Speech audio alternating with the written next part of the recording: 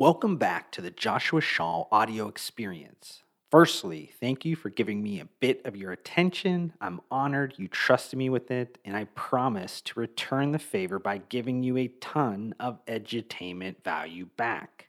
I want to welcome you back to another episode of what I've branded Pivotal, since these interview style segments tackle impactful CPG industry topics and lessons from the business leaders that live it every day. My guest on this episode is a really great friend of mine, Ronak Shah, who is the co founder and CEO of the fast growing nutri-cosmetic brand OBVI. Ronak and I talk a lot about the OBVI online community, like how it was built, what they've done to keep it thriving past 50,000 members, and why it's the most important brand asset they own. We also break down the mechanics of how OBVI has been able to launch so many different SKUs with being a 100% bootstrap brand. That includes some kind of cheat codes that OBVI has stumbled on that helps them improve their cash conversion cycle. These are just a few of the interesting topics in this episode, but before we get started, I did want to give a quick shout out to the sponsor of today's content, Parker. While sexy brand storytelling and sleek products are important, it's those boring parts like finance that makes or breaks CPG brands.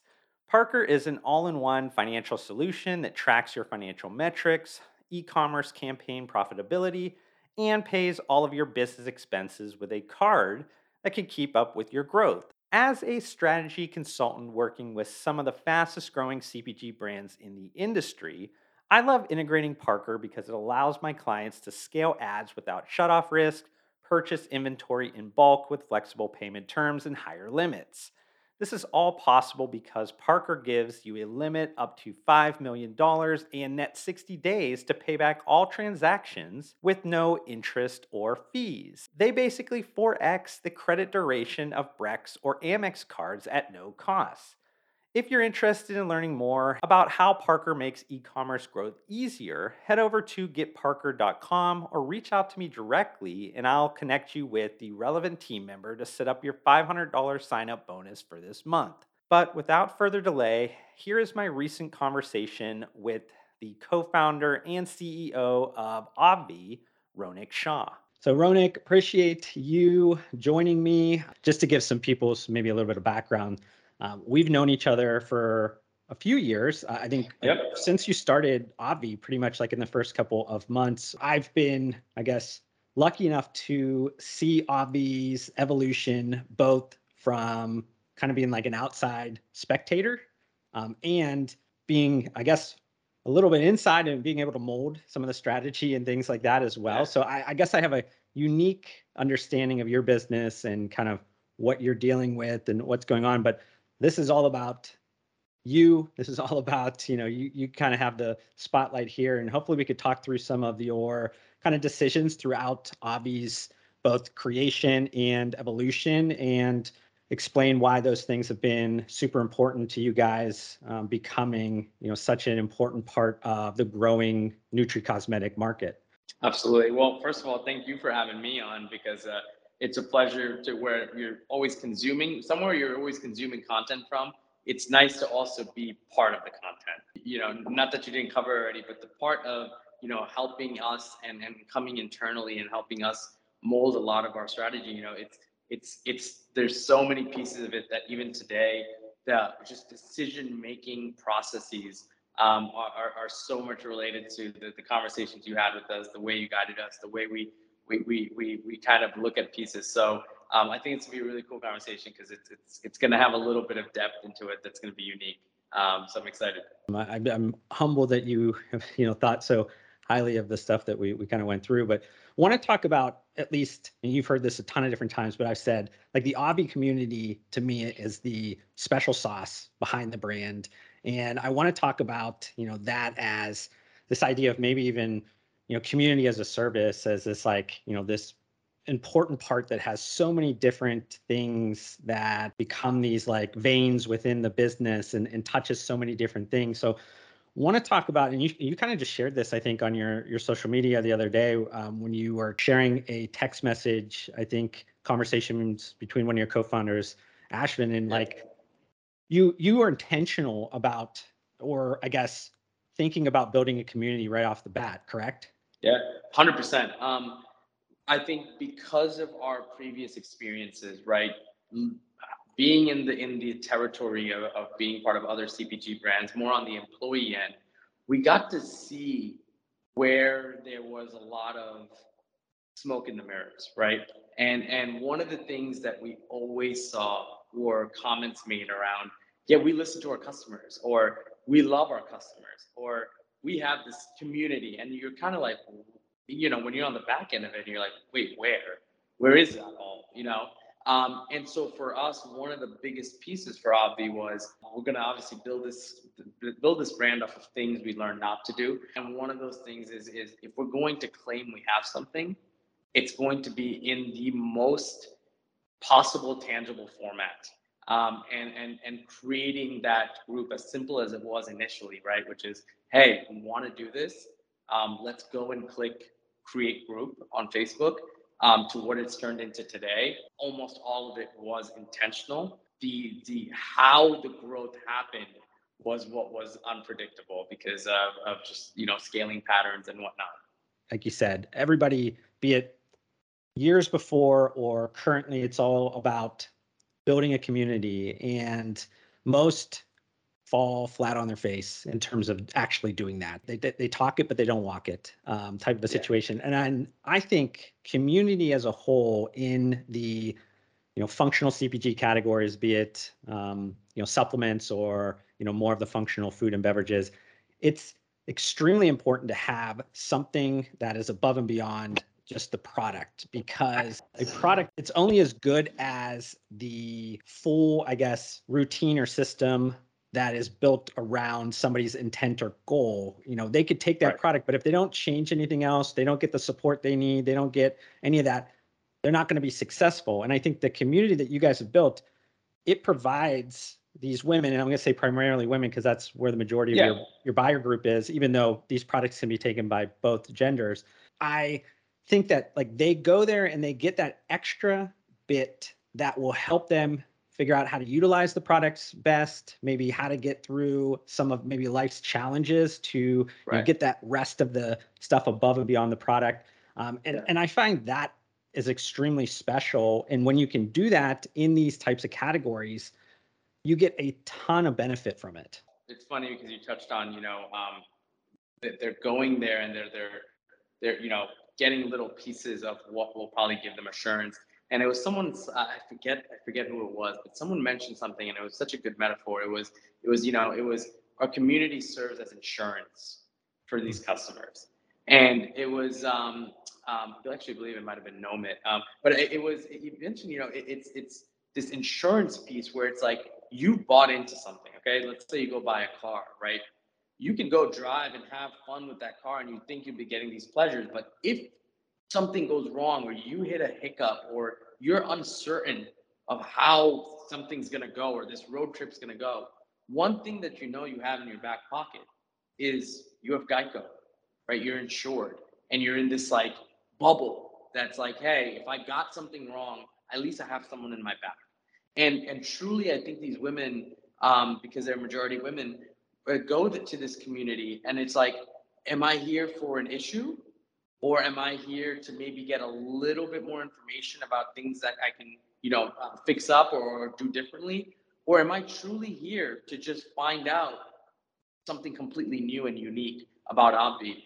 And all these different dynamics are literally can be seen through almost every 5 to 10 posts. They're completely different emotions and dynamics, but the way they weld together, I think, is the true definition of community, because community does not is fully agnostic to what you're there for. They're there for you for anything that you need them there for. So that part, I think, is really cool to see come together.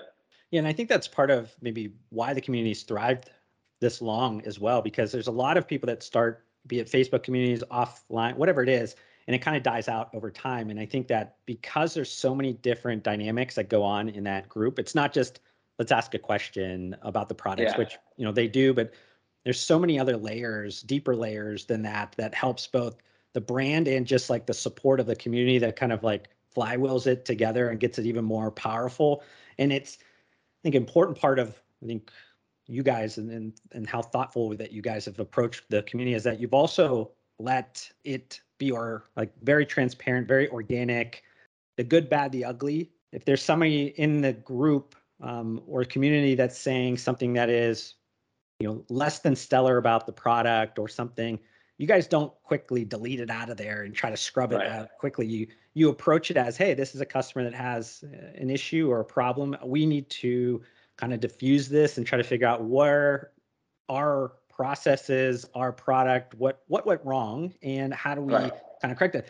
And not only do you guys do that, but like community members also kind of get involved as well and try to help that along. And I think that that's a big part of maybe why it's thrived and it's grown and it's like continuously improved over time, is because you guys just let the machine kind of do its thing, and you don't try to like paint a broad bright brush over it and say like, oh, everything's happy and everything is whatever, because that's not the reality of life, I don't think. When the community was smaller, those attacks would feel a little bit deeper, right? The wounds, like, oh man, like someone's gonna see this, and you almost have to, and we'd be lying to you if we were like, no, just keep it there every single time. There's so many times you're like, oh man, this one is snowballing. And one of the things that we made sure is when that snowball effect's happening and when that web is being created, there are people from our team, including Ash or I, who are in there providing solutions like you mentioned. And so now, yes, something's been exposed that could be negative, but when we're actively giving you solutions, whether here's how to take it differently, here's what to do differently, worst case, if you still don't like it, send it back to us, we'll give you your money back. I think, again, it's almost like, again, giving all of the formats of insurance, right? Like, don't worry, you have a deductible. Don't worry, if this happens, you've got a coverage. You have this, don't worry. And I think now it's turned into, if something bad does come, our tone has changed to, oh, this one's going to be fun. Let's bring out all the guns, right? And let's bring out all the stuff we've acquired in terms of, oh, this works here, this doesn't work here. Let's answer it this way. And we actually enjoy answering some of the negativity just as much as the positive stuff now. Well, I think any customer that is passionate enough to state what went wrong with the product is actually extremely powerful for any brand, because so true. It at least gives you the opportunity to see what's wrong and correct that. The worst thing is when somebody dislikes something and doesn't say a word. So you don't know they're out there. You don't know how to fix it. You don't know anything like that. That's by far the worst. I think that people are fearful sometimes with the loudest voices that maybe are negative, but really they just want to be heard. They want a solution to their problem. And when you provide that to them, they end up becoming, fans, advocates. They have some of that brand affinity because you've actually taken the time out of your day, or a team member has taken another to actually correct that issue in their mind. And it's super powerful, but it does scare, a lot of people. And I think now that you have, thousands, 10,000, 100, thousands of customers, it's like at the end, those voices are few and far between. It doesn't hurt as much. But when you're first starting out, if you have one within the first 10, it's like, oh, as an entrepreneur, you feel it because you're like, oh, this is my baby. And I'm so passionate about it. Yeah. No, I love what you just said. I think it's such a powerful statement of the customers that are active enough and feel powerful enough to say something that was wrong could be some of your most powerful customers, because they're some may come off as complaining, but truly they want to know, one, are they alone?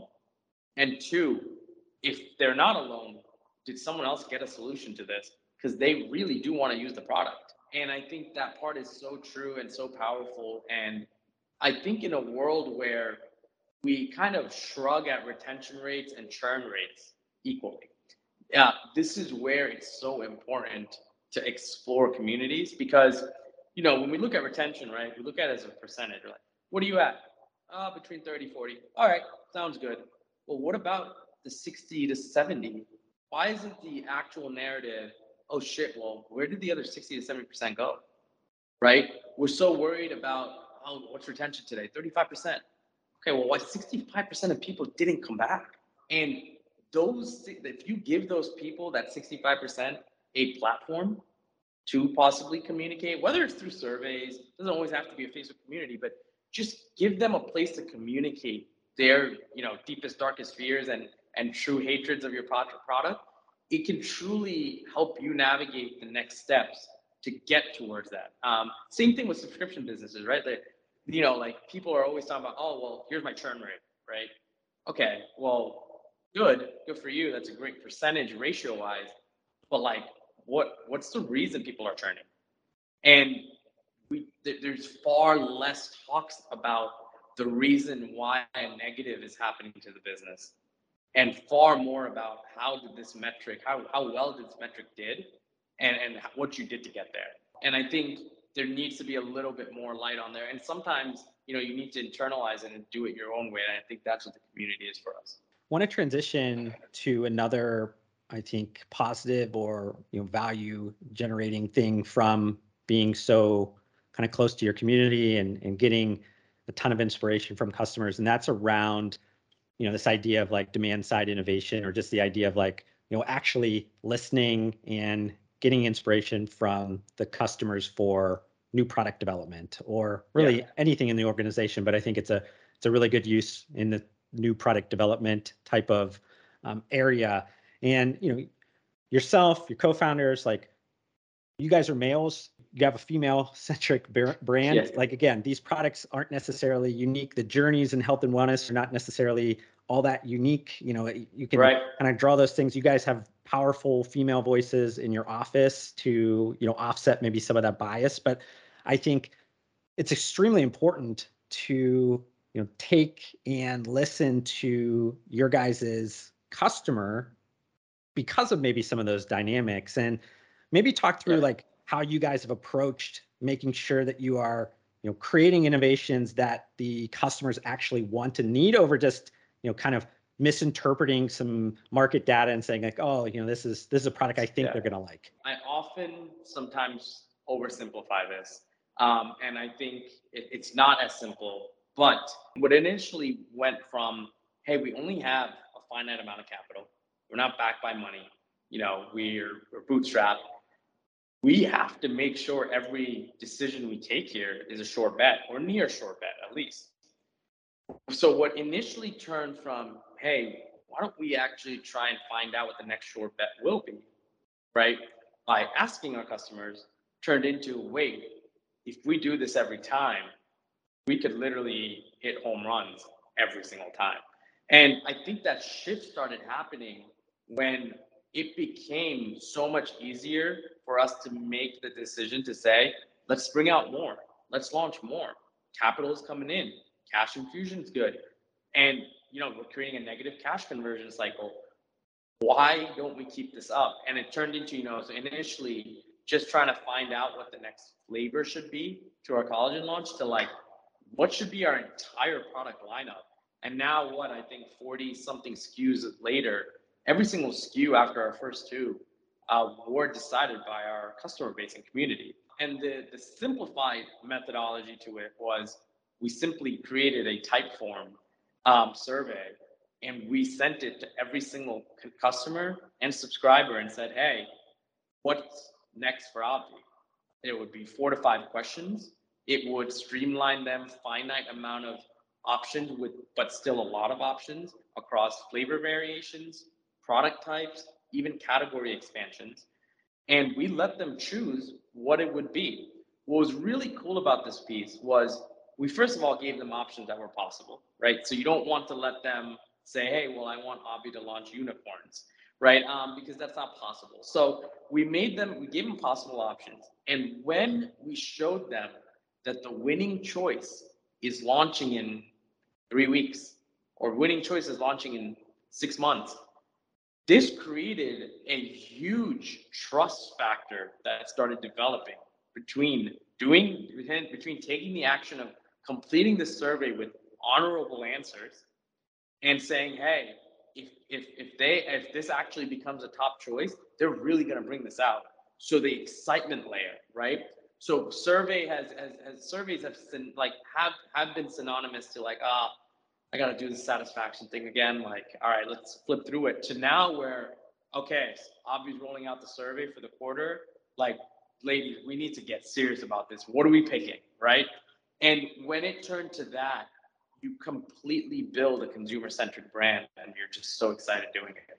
Yeah, when they get ownership into the process, it Yeah, becomes so powerful for anybody. I mean, there's a sense of pride that comes yeah, when it is.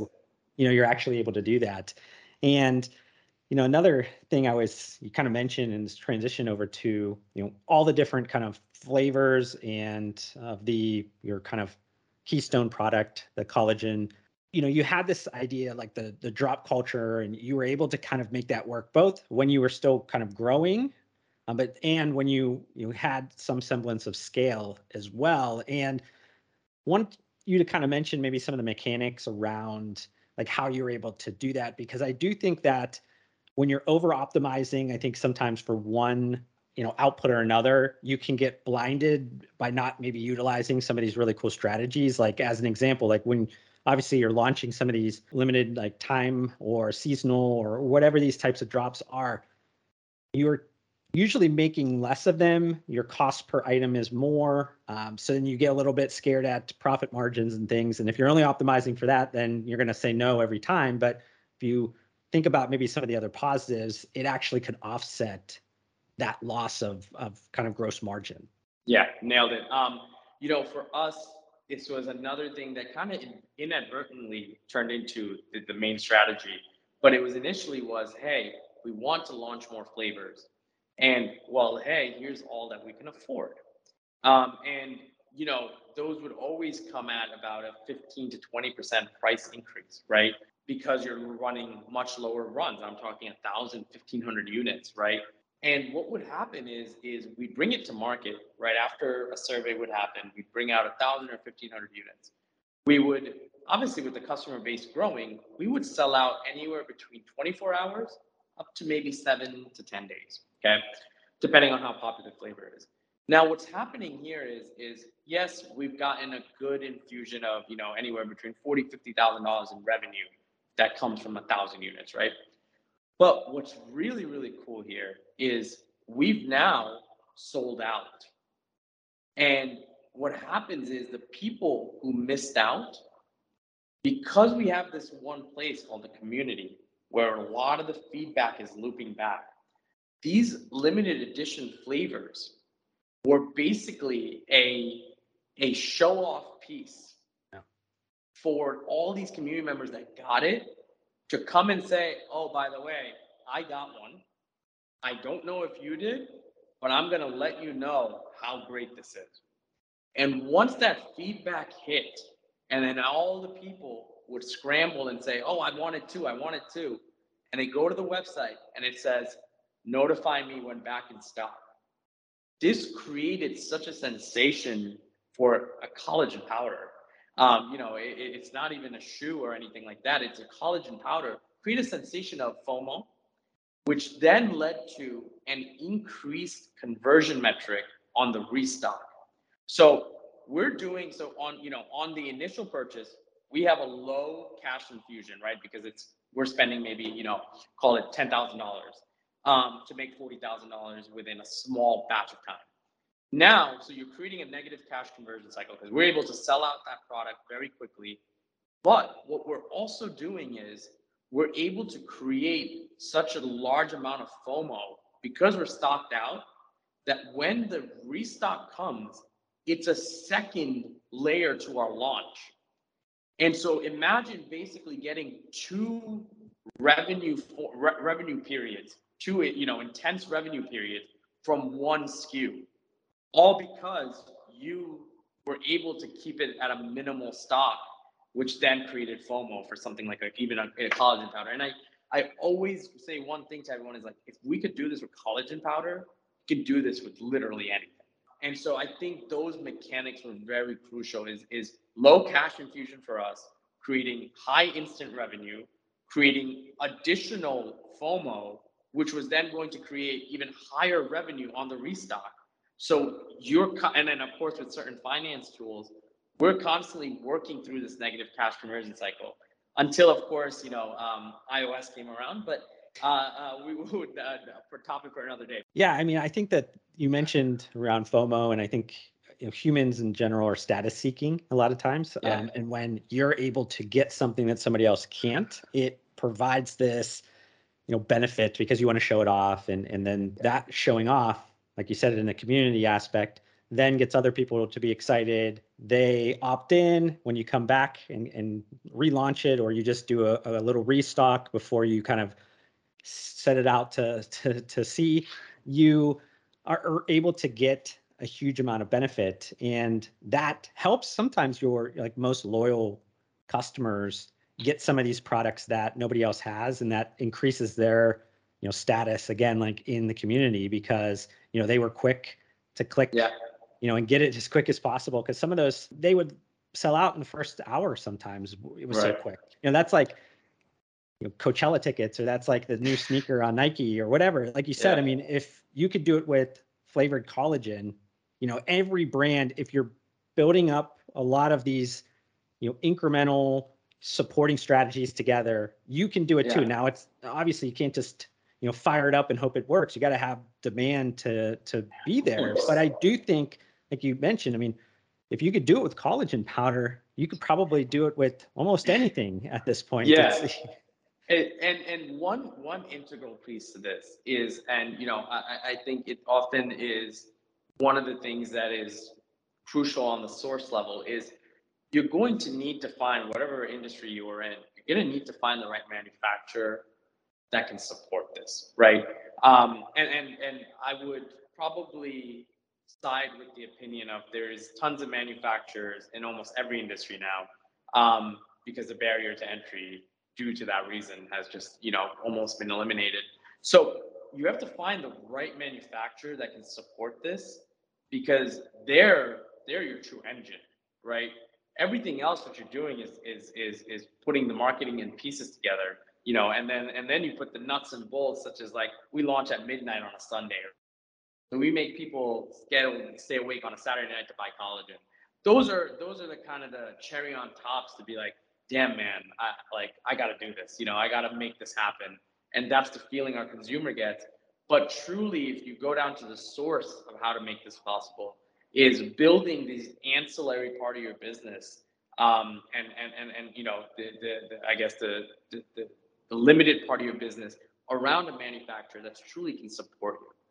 You've mentioned a few times in this conversation the cash conversion cycle, and I'm a huge believer in that being almost one of the most important metrics on, especially an e-commerce CPG brand, but really any CPG brand, and you can really probably say any business at that point. But and for maybe those that are not too familiar with the cash conversion cycle, it's really just the investment or the cash outlay. Most of the time in CPG, it's going to be inventory. How long that takes to come back as cash into your bank, and there are tons of different ways I think to optimize that. There's various different ways, but I think you guys have stumbled on a pretty innovative or unique way of doing that, and it's kind of creating a little bit of like a patchwork of some of these new like fintech solutions to actually extend out some of these terms and plug a bunch of these things in together to actually extend your kind of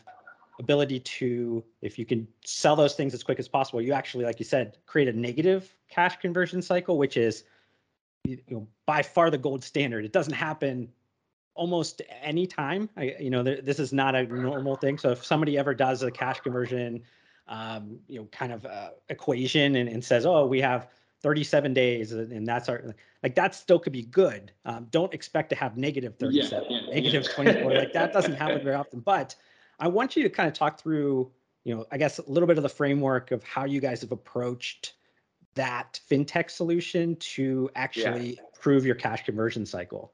Fintech solutions for us came right at the time, and you remember this. I mean, we were struggling through the iOS time, and that struggle was really, really real, especially towards the end of the year.